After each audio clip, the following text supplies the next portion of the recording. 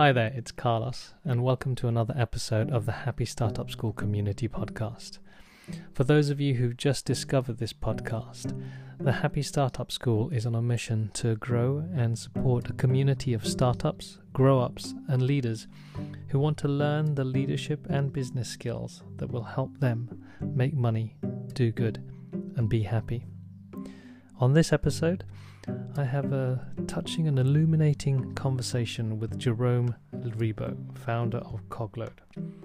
Cogload is a startup with a mission to help people make better decisions by making sense of behavioral research. Lawrence and I have known Jerome and his brother Anthony for many years now. They actually ran a workshop at our Happy Startup Summer Camp nearly 5 years ago, which is now coming up again this September, and there's still a few tickets left. At that time, we were still all running digital agencies, and to be honest, Lawrence and I looked up to the Ribot brothers and what they had achieved with their agency. During this episode, we talk about Jerome's journey to launching and growing Cogload, and what it meant to his relationship with his old agency, his brother, and his now co-founder and longtime friend Roxy. So if you've ever shut down or left a company that you've helped create, or you're co-founding a business with a close friend or family, I think that you'll definitely get something out of this episode. So enjoy. So for him, it's going to be an experience of being around kids who might be a bit more aggressive than he's used to. Okay, that's good.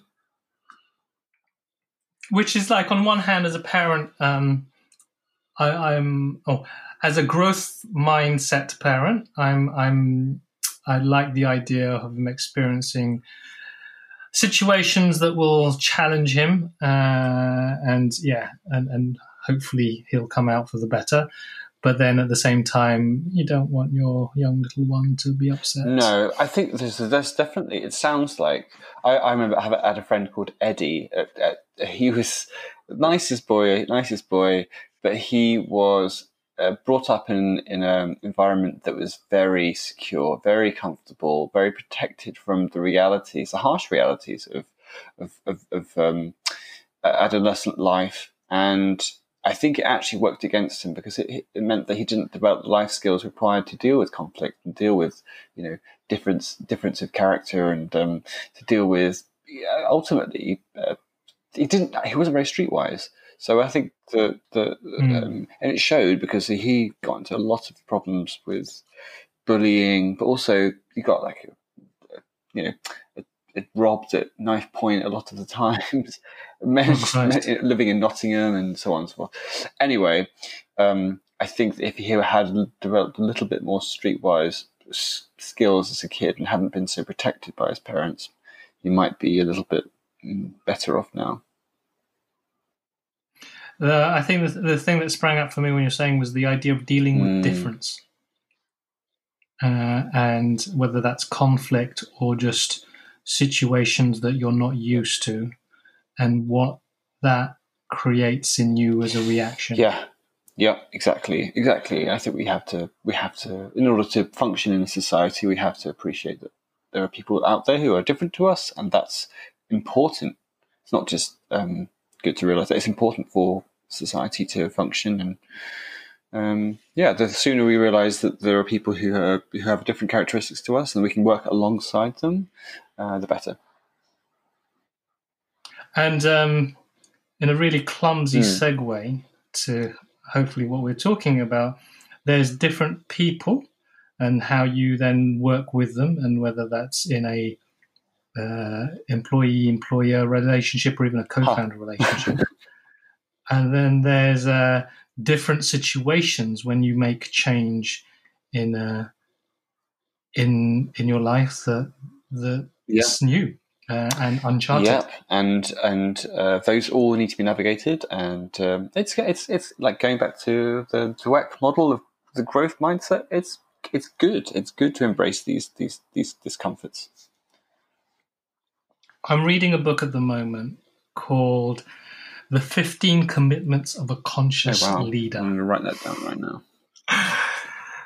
And it's fascinating to me now because of I think where we've got to with the Happy Startup School and my understanding of what these terms mean. I think if I'd read this book 5 years ago, I would have thought, WTF, what's all this about? But the last chapter that I've read, which is relates to, I think, what you're talking about, is this thing about I think allies, and it's this idea: is the world working for me or against me? Are these people who are different, or these challenges that are getting in my way, are they out to get me, or are they out there for me to learn something new about myself? And it's not to say that either is can only be the outcome. Like, there can be more than one outcome. I think both things can be true at the same time. And I think you can learn from conflict. Like, someone can be out there to get you potentially, and you can learn from it. Brilliant. Yeah. Allies.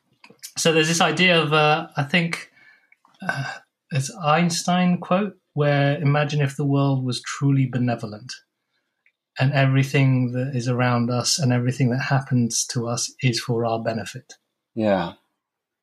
And what that does to a mindset. For our benefit. But I think some of the biggest challenges we face are, in a way, the greatest acts of kindness to personal development. Like if I lose my job, it can actually be a blessing in disguise. It could lead me to find the thing that I actually always wanted to do. So I guess, I think there's definitely a lot of truth in the idea that difficulty and pain and discomfort could be acts of kindness in disguise, if indeed we learn from them. And it sounds so. The thing that the way I look at that now, it's not about the situation; it's how we respond to it, and what meaning and interpretation we allow ourselves to give it. That makes me think about the concept of Stoic philosophy, and you can't control what someone says or does to you, but you can definitely control how you respond.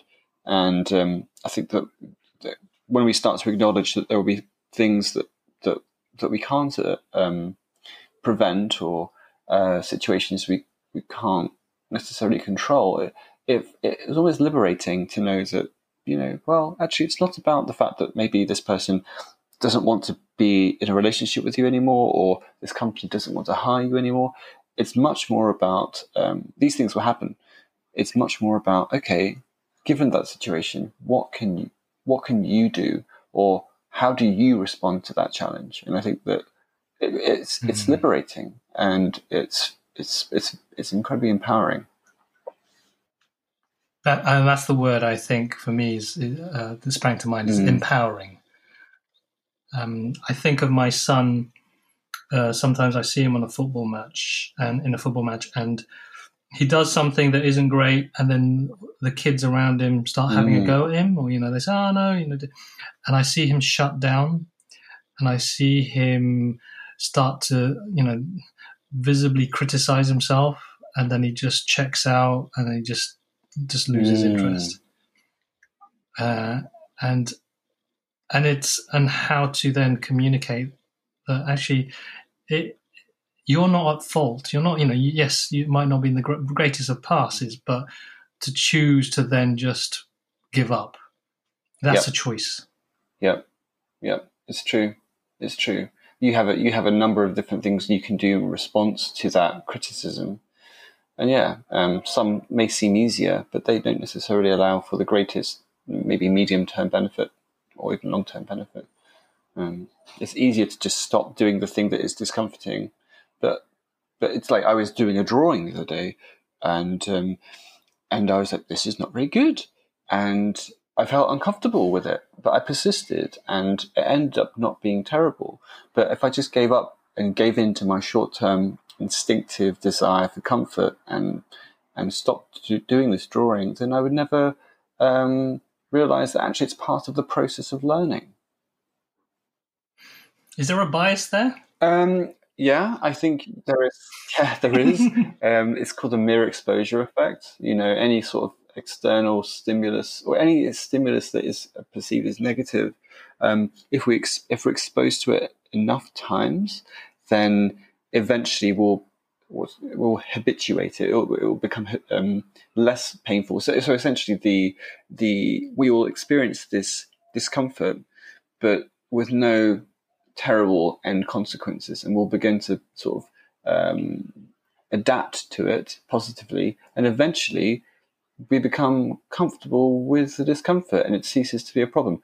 Another good example would be if you're interested in something like intermittent fasting, when you throughout your day you have these little spikes, 3 key points in the day. It's a spike of the hunger hormone called ghrelin, and essentially it makes you hungry, and it's a very uncomfortable feeling, but it only lasts for like 15-20 minutes or so. And what you learn by going through a process of fasting every day, you learn to habituate or become adapted to the discomfort of these ghrelin spikes, and eventually you go, yeah, it's fine, it's going to come, it's going to go, and it's going to be okay. And actually, and the benefits of being able to ride those waves are incredible for your mind and your body. The thing that stuck out for me when you were just saying is like, yeah, it's going to come, but it's going to go. Yeah. Yep. And be able to have that mindset around whether it's what is it called, the ghrelin. Yeah, it's the hunger hormone. It's the thing that makes us. And actually, interestingly, those 3 spikes are around breakfast, lunch, and dinner, and it just so happens that they're culturally ingrained. They're not to do with our biological requirements. It's very much driven by what we're used to culturally. So yeah, we have this. They peak just before the moment where you're supposed to normally, conventionally, have those meals. And and they're quite consistent, and they don't like go off the radar. They peak and they fall again. And they peak and they fall again. So having that awareness, being comfortable with discomfort, and like using that opportunity to learn about yourself and your body and your mind, it's great, and you feel very much more empowered, I guess, going back to our earlier point, as a result. That's awesome. I love that. I love that idea. And so I have this habit, as I keep on repeating myself on this podcast, of recording before actually starting, because I like to slip into these conversations. I think it always provides a bit of context to the discussion that we intend to have, but sometimes we also drift into something maybe even more interesting. But to give some context to someone who's so the image I always have with these conversations is like you and me are sat opposite each other at a dining table. I always picture summer camp. So remember in that barn, having a meal, and we're just having a discussion, and then someone just walks across and just sits next to us and decides to just listen in. Nice. And so that's the kind of the feeling that I like to hold on to when I'm having these conversations. But then, of course, I'd like to introduce. You just sat down next to us, and I'm talking to Jerome. Do you know who Jerome is? So, hey, Jerome, why don't you introduce yourself to this person who's just sat next to us? Well, hi, person. Nice to share this environment with you. It's a lovely day. It's a lovely summer's day, and I really appreciate being here. And Carlos has invited us back, and it's been a really great time. So my background, well, I'm a co-founder of a small company based here in Brighton called Cogload. And Cogload is it aims to make sense of behavioral research. So we rifle through all the research around how people make decisions, in terms of things like forming habits, in terms of how they perceive prices, of products, or what makes someone stop doing something or start doing something. What are the motivations that drive people's decision making? So we look at all the research and we make sense of it and tell people how to use it to make better product decisions. So that's what we do as a company, and so that takes the form of, we have our own little academy that we run every month, and we do training for different companies. And we also have a product, and I was very keen to, in my previous guys, we were creating digital products, and I really wanted to reconnect with some sort of kind of very deep set feedback loop to my work, and to see something manifest and hold it in my hand. So we have a physical product called Nuggets, which are essentially bite-sized pieces of behavioral research that are very practical and are used in workshops. So we create these nuggets, and they're growing, and we've got a big library, and people subscribe, and they get new nuggets each month in little white foil packs that they peel open, and they're like, oh, we're going to get this month. And they build up their library over time, and they use them in different ways to solve different problems. Do you want to describe what a nugget looks like? So it's how would I say, what they fit in the palm of your hand. It is roughly it's just almost the height of an iPhone 5, and 50% wider than the width of an iPhone 5. Just using my iPhone here. And they are a thick, soft touch laminate card, and they come in 6 different colors, and the colors correspond to different categories of research.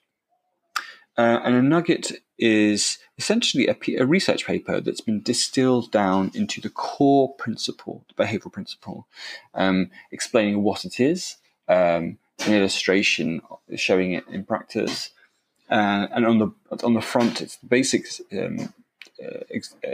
Information about the principle. On the back, we go into more detail on the study from the paper, where we look at the actual data, we look at the results and so on, and we show that, and a simplified, distilled assessment of the results.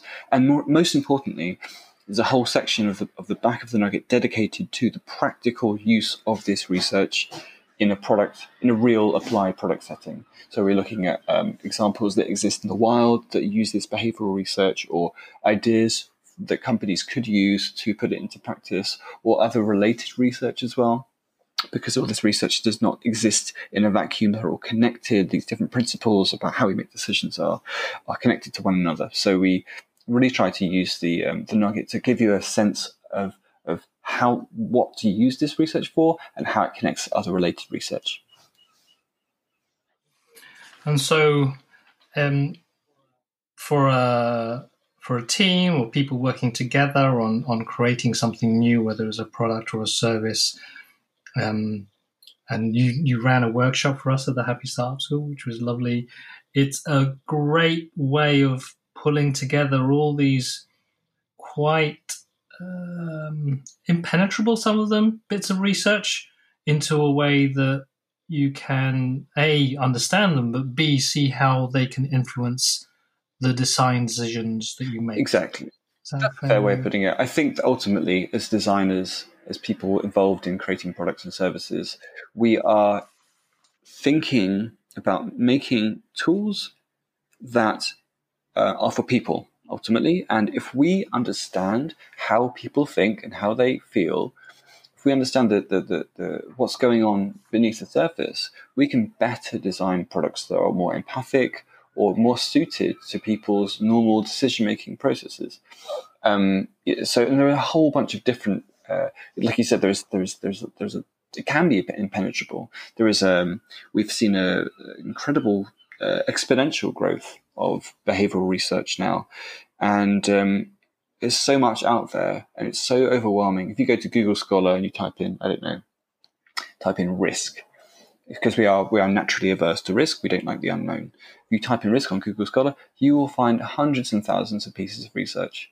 And so trying to find the right piece of research that gives you the concept and the information required to make a better decision is very hard. So I guess what we do is spend most of our time in that space, looking at the new research that's coming out, looking at how this could be helpful for companies, how this could help people understand themselves as well as the people they're designing for, and ultimately knowing how this research could be applied into a real world context, because it's most of the time it's left in a theoretical, abstract context, because that's what its end value is. It's kept in an academic bubble, and I think that maybe the main value that we provide is that we take that research and we bring it to a new audience that maybe are looking to use it in a more practical way.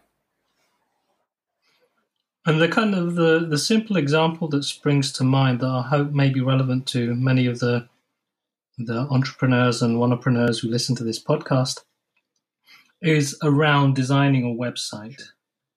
And from my experience, a lot of the time we commission a designer to do something, and we either just trust them to make something that looks pretty, or if it doesn't meet our requirements for whatever reason, whether it's the wrong color according to us, it becomes a bit of an opinion fest as to what's the right way of doing things. And what I feel, or the way I understand how these cards could help in that context, is just to come to a common understanding as how do we want to make a decision on the things that we're trying to put on this page, or the flow that we want to create, or the decisions we want our users to make, that is grounded on something beyond just an opinion or adversarial kind of opinion. Yeah. And there's definitely enough research. The research is strong enough to give us that solid starting point that takes away the subjectivity of certain design decisions. We know categorically that certain things work better than others, and there is research there to support it. It means that the designer or the consultant's job is made easier, because you're not just trying to persuade people based on your opinion and your expertise, but also of the expertise and the data of other researchers who have proven that this is the case under scientific conditions. And so what is it that excited you about learning more about this stuff? What was the driving force for you? The driving force? Well, so I did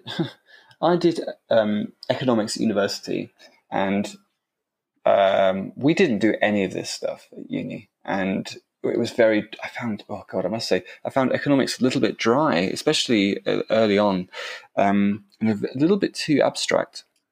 And I think that when behavioral economics really took off, we had a few Nobel Prize winning researchers come out recently, but there was the movement around nudge and thinking fast and slow, and these popularized books became took behavioral economics to a new audience, I guess. And from where it started was I ran a software company for about 10 years. I was the creative director of that agency.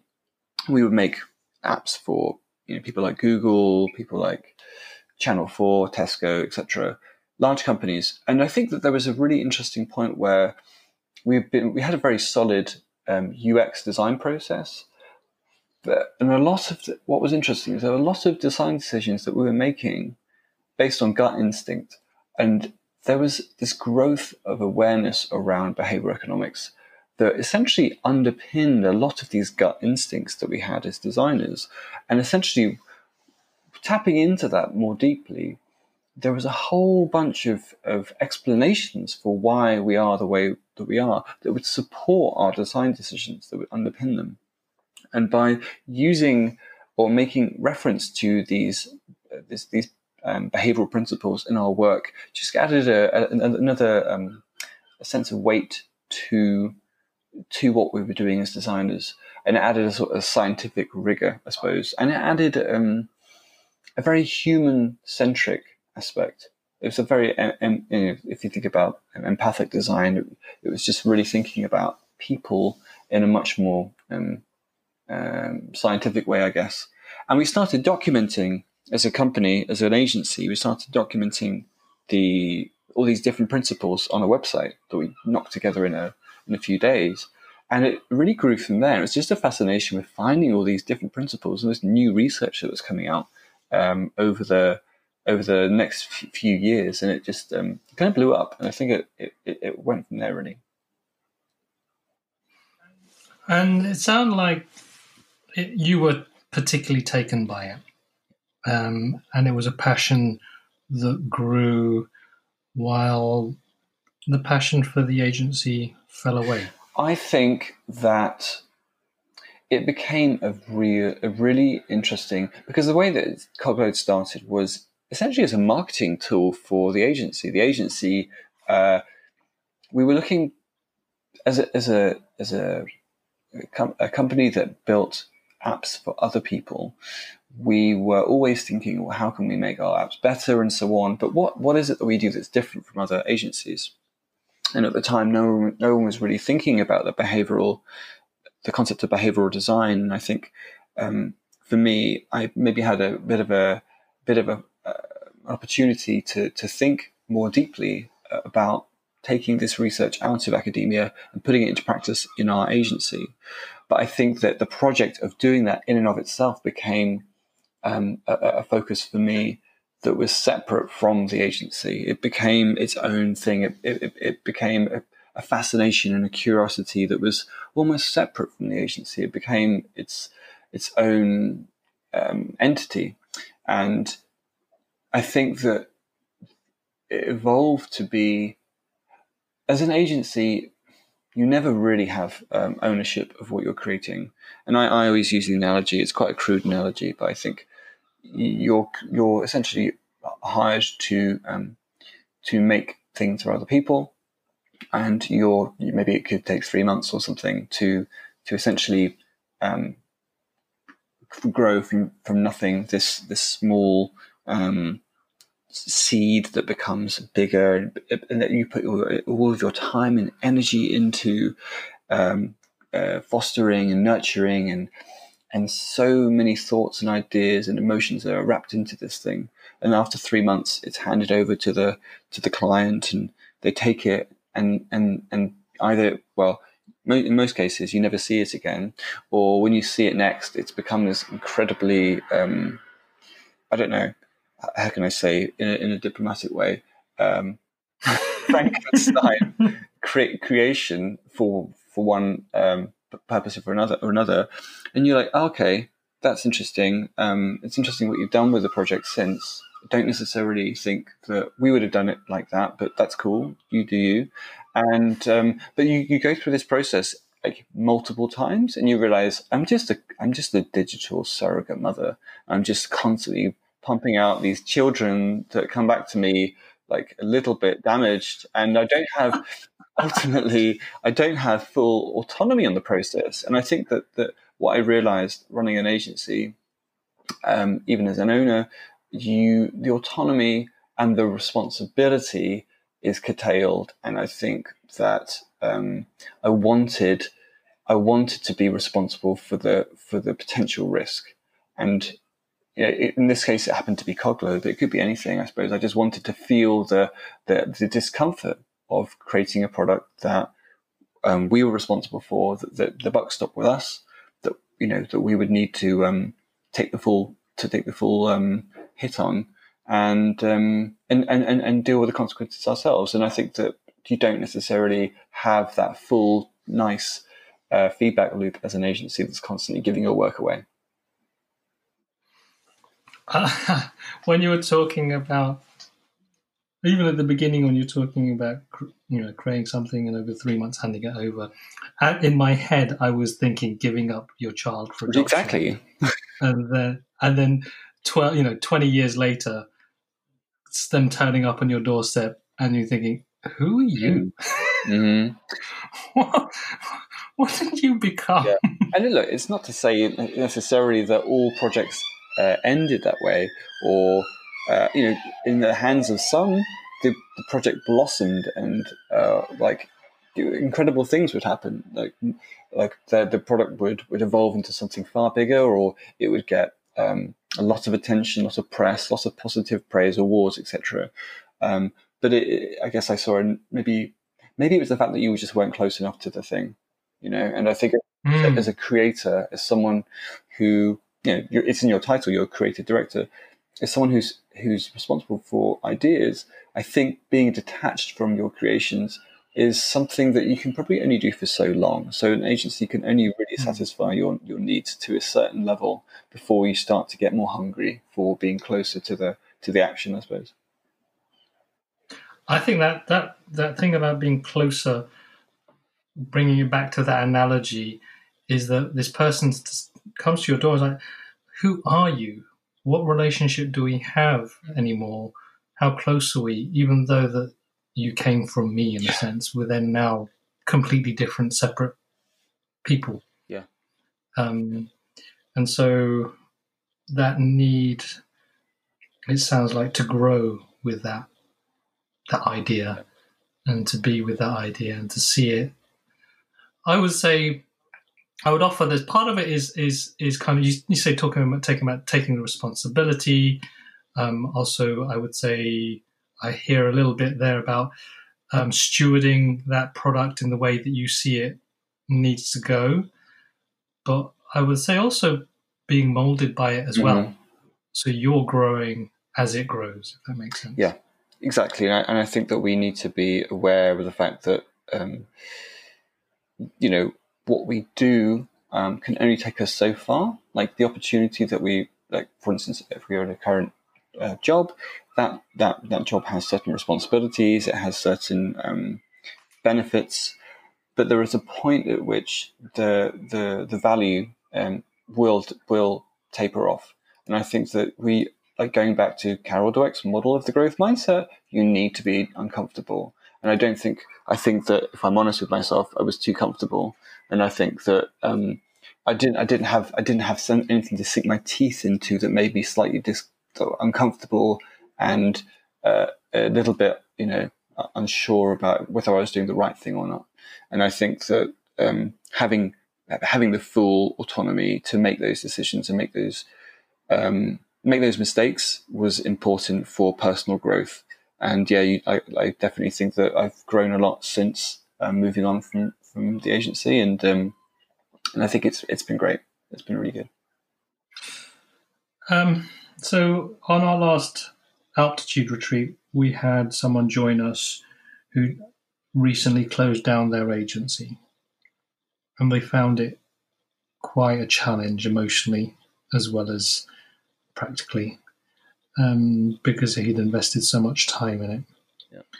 And I can imagine there are people who listen to our podcast who are either running agencies and they're at a point of questioning what to do next, or they're just starting for the first time and they're growing, but who would be curious as to what that transition was like for you, going from something you built, and there's a particular context there that it's up to you to share or not in terms of who your co-founder was, but also personally how that worked in terms of separating something from what you've grown.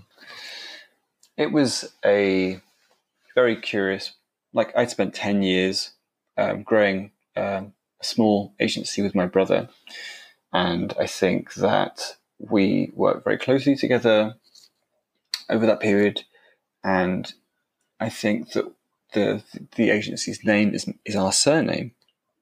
And I think it brings you even closer to the concept of identity and your creation. If you see your name on the door and you walk in every day, it's even harder to walk away from it. But I think that the process by which when I think about the process, I think the process that I took was not necessarily the smoothest. I think it was probably. I think there could have been a better transition, if I'm honest. In terms of actually road mapping out, they could have moved away from the agency towards a product business.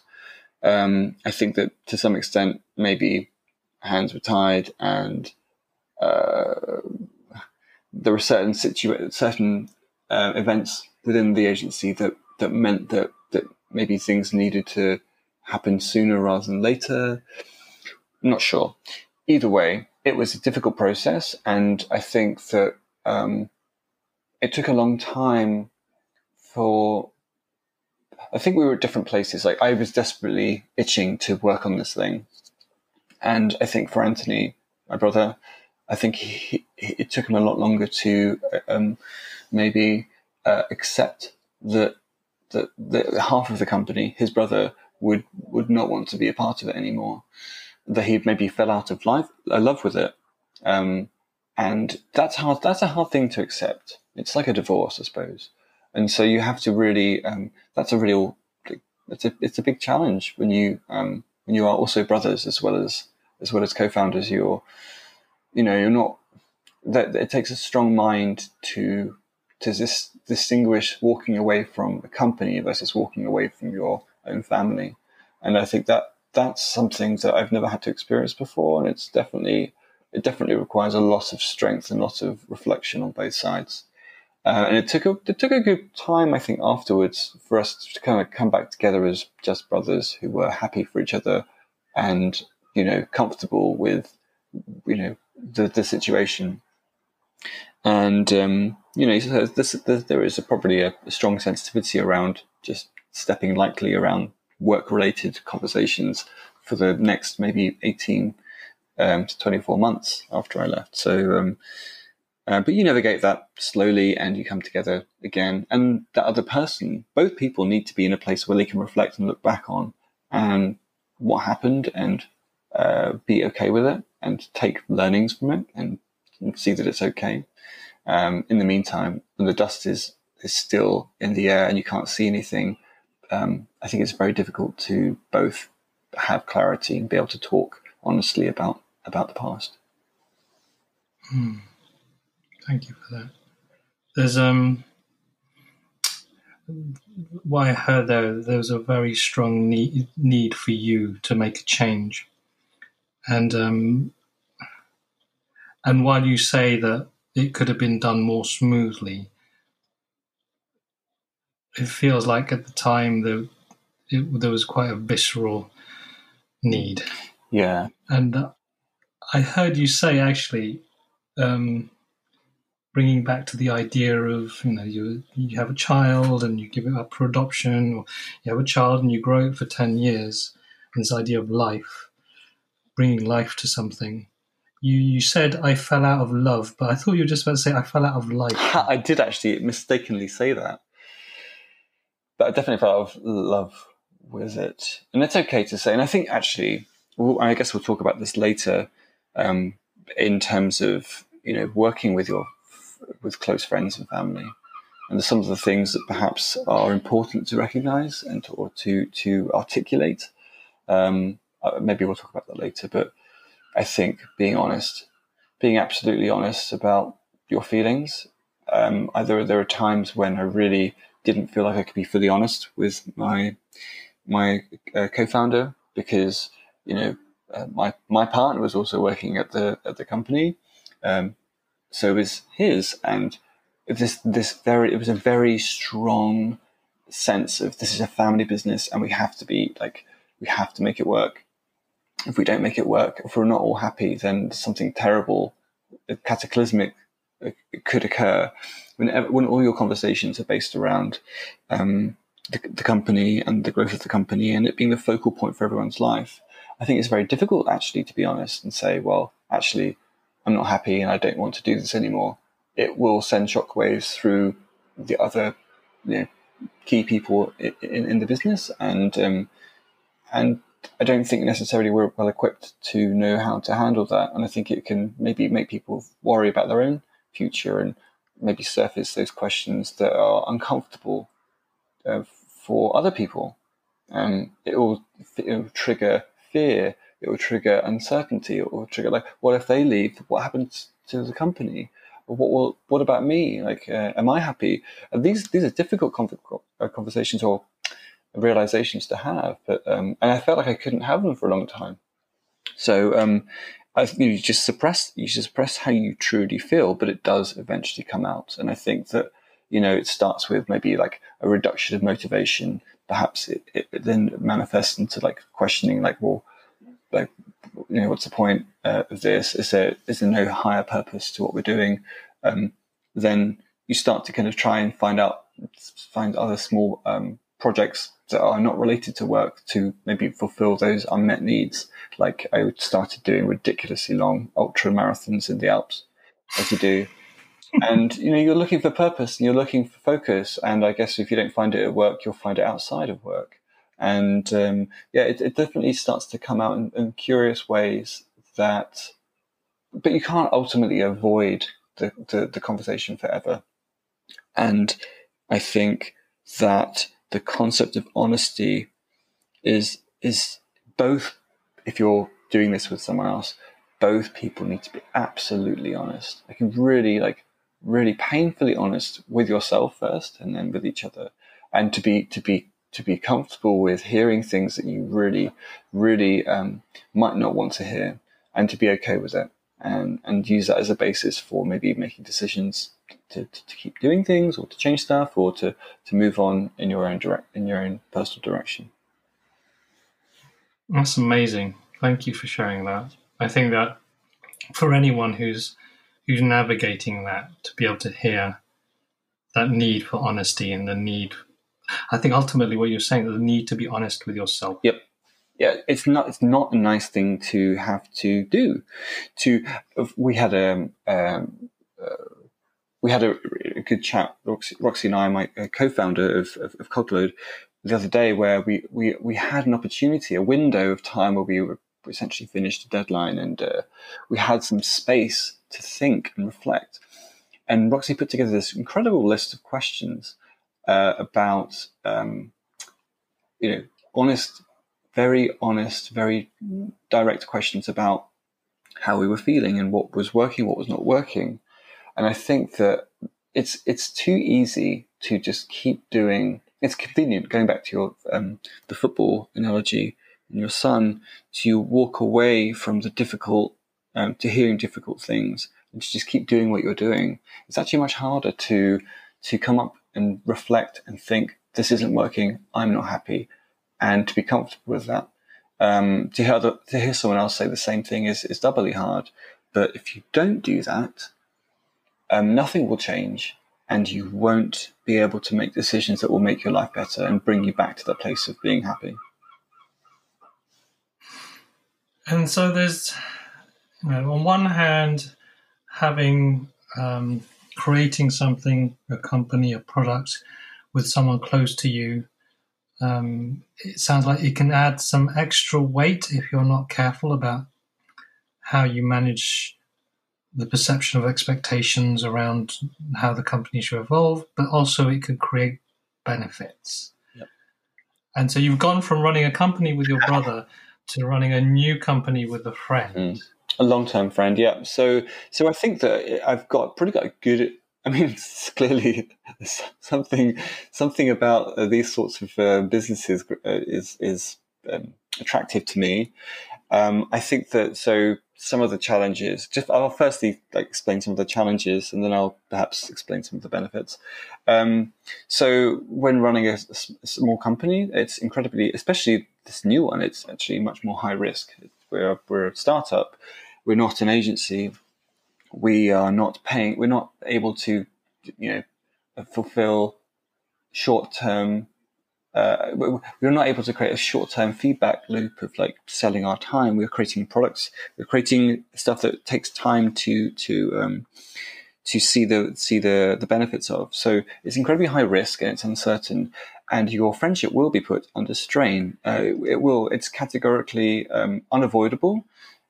So you have to protect as much as you can your friendship. There are things where, if you are very good friends, best of friends potentially, there is a real challenge around bringing too much of your personal life to work, because essentially you'll see that person every day and you'll want to talk about things that are outside of work. You need to manage the distinction between different facets of your relationship carefully. You still need to have time to be friends separately from work. You need to separate the friend from the colleague, basically. I think, yes, you've got to be honest about why you're doing this, and what are your aims? What are their aims? Are they the same? Are they aligned? They may differ. They may change as well as time goes on. The startup is incredibly unpredictable, and it can take a very different course, like a month, a year, 5 years down the line. I think that another thing I've realized from running a startup and previously an agency with close family or friends, the expectations and the pressures are much higher than with a non-friend co-founder. So there is a brutal reality that, especially with a startup, in the short term, you will lose some aspect of your friendship by tying it to your financial survival. Your friend may be empathic as to your financial situation, but not in the same way that they would if they weren't tied to you financially for their own financial survival. So I think that there are some challenges there to be navigated, and ultimately going back to that point about being honest about all these things and being able to communicate with each other honestly and carefully is a really important thing. The benefits, wow. This is the best one, I think.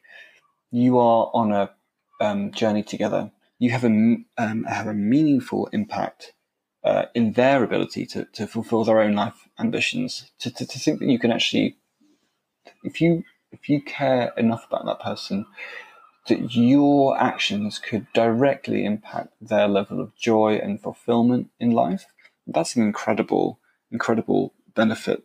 We get the ability to play, to explore, and be curious together each day. And I think that's an incredible benefit of being able to create a project. And it could be any project. Like Roxy and I, we had lots of different ideas.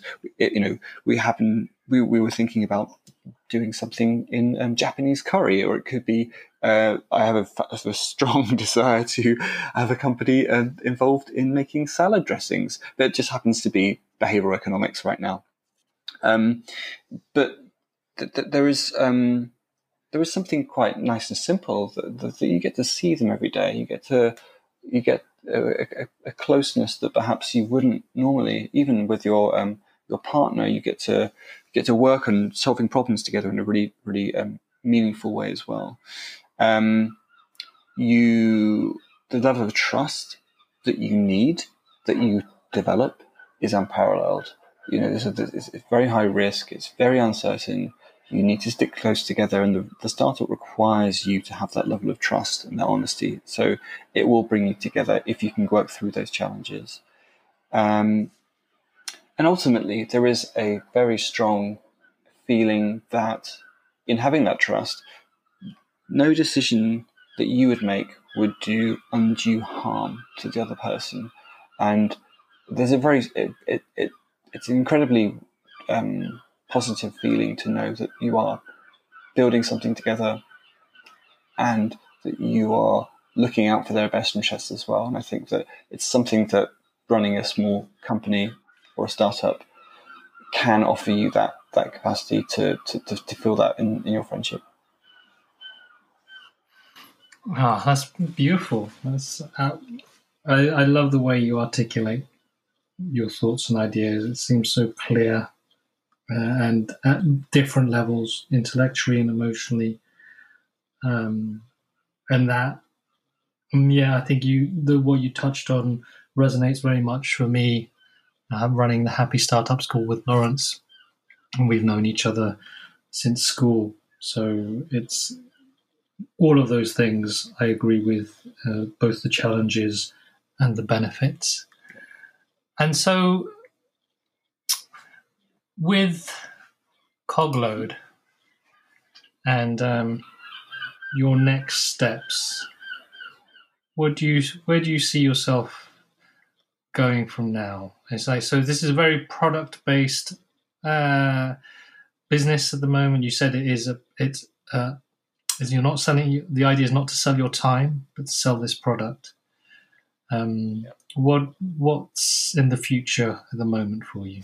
So our time is spent between finding this research, making sense of it, reading it, translating it, and telling people how to use it. I think there is also, I've moved from a place where I'm designing software to being an educator of behavioral economics, which is two very different things. And there is an implicit part of that I really enjoy, that Roxy actually enjoys even more, which is training, which is actually sitting down with people and helping them develop a common language around understanding themselves and other people. And I think that there's nothing better than getting people in a room to do that. In terms of the vision, so essentially, I guess, so we do those two things together: the product and the education. They go hand in hand. We use our product in the training, and the training, and they marry up quite nicely. The way that the future of the company is going to go will be that we are essentially building up this behavioral library, and essentially it's a behavioral network of different related research that is solving different problems. When the library gets to a certain point, which it's starting to now, where we've built up a library of maybe between 70, 80, 90 different kind of research principles, behavioral principles, you start to see common traits, and you start to see patterns, and you start to see associations that operate at a slightly higher level. So I guess our core, our mission is to help people make better decisions by making sense of behavioral research. And I think that what we have to do is make sure that we keep pushing in that area. And so it would not be enough just to tell people more and more research. We need to see the bigger picture. So we will be developing another layer on top of this system that we're creating. Well, essentially, we're looking at behavioral research through the lens of solving particular problems. So how do you overcome people's aversion to risk? Or how do you offboard people, after using a product successfully? How do you say goodbye to people? Or how do you deal with people's, what is the best way to introduce a new concept to someone, a new idea or a new product, or how do you develop a community? All these sorts of different concepts, business challenges, and essentially what they will be amalgamations of different nuggets together in a form of like a recipe, and they will help ultimately solve business problems through behavioral research, and they will become workshops, and you'll be able to. There'll be a digital platform that will essentially support that as well. But essentially, the point is, research alone is not enough. And the work that we're doing right now is great, but it's not enough. We need to be seeing relationships between different pieces of research and packaging them up in a way that allow people to solve their own business challenges. And that's something that we can only do once a network becomes big enough. And we're starting to be able to do that now. So, that's essentially where the product vision is. In terms of the training vision, like it's a complementary.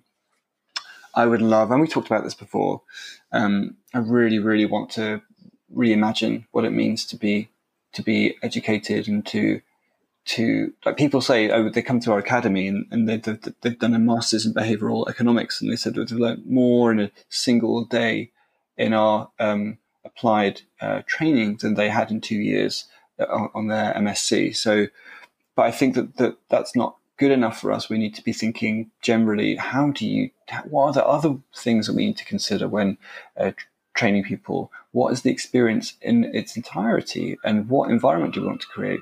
And I have this wonderful vision of creating a new training center in a disused golf course that we would essentially turn into a series of like a forest where you've got loads of wonderful walks, and there's an incredibly well designed, secluded training center with a hotel, and people would stay for a few days, and they would learn, and they would reflect, and it would be an incredible environment in which to be, and to be open to new ideas, and to be playful, and to be curious, and to think about themselves as well as other people in terms of behavioral research that they've learned about. Just really an incredibly strong design aesthetic, very well put together program, and ultimately people coming away feeling incredibly elevated and curious about the world and people. Amen to that. That's a beautiful vision. So if people, I'm sure lots of people listening to this are excited by that idea. If they wanted to find out more about you and what you do, where would you like to point them? Just go to coglode.com, COGLODE.com. Just I tell you what, read the blog. We have lots of research on there. If it sparks your interest, reach out on the website.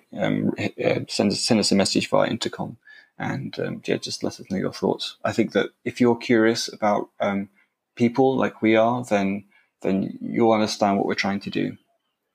I have a few last points around friends and warning signs.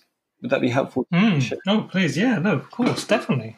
So I think that in my experience of running 2 companies with friends and family, I've definitely noticed a few patterns and understanding what those, and I'm sure there are others, but what those patterns are as early as possible. So one of the things is a warning sign would be when you start to see your friend stroke family member as primarily as a work colleague. And I think you stop seeing them as a friend first and foremost. I think it's incredibly important to realize. It means that there's some aspect of your relationship that's been lost, and it's important to recognize that has been lost, and that's okay. If you have any creeping resentment towards your co-founder, which can definitely happen if things have not been said, or if you're not being honest with yourself about your true feelings, I think that creeping resentment can rise, and you start to become maybe less patient with them and less forgiving of any mistakes that they're making, or the resentment can build, definitely.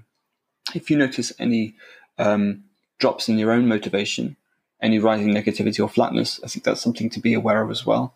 And I think you've got to be able to talk with them about where perhaps that stems from. If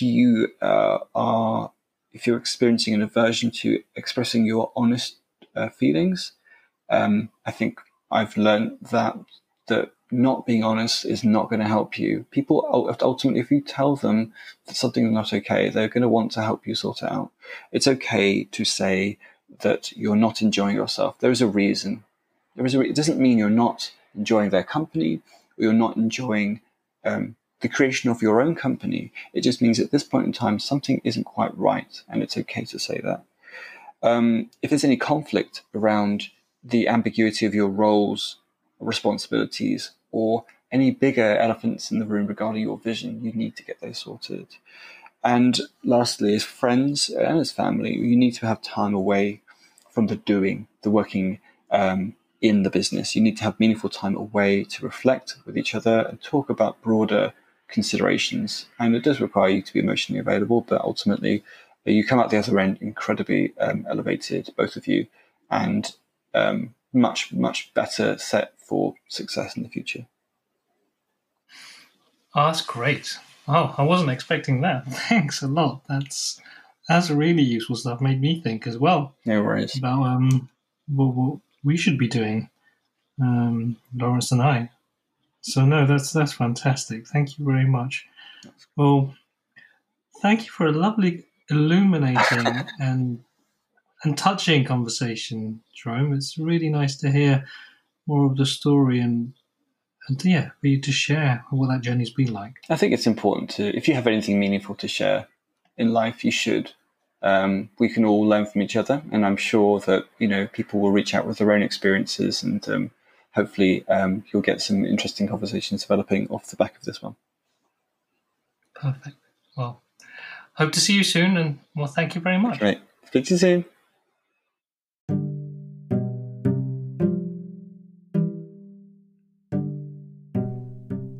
Thanks for listening to this Happy Startup School Community podcast. If you'd like to find out more about what we do, then check out our website, thehappystartupschool.com. If you believe that there's more to life and business than making money and waiting for retirement, and if you want to surround yourself with other like-minded change makers and entrepreneurs who want to make money, do good, and be happy, then please come join our community. We offer courses, conversations and content that will help you follow your own path to success, whether you're just starting out, struggling to grow your business, or in a position of leadership and trying to work out what's next. There's no reason to face these challenges alone when you can be supported by people like you who want you to succeed.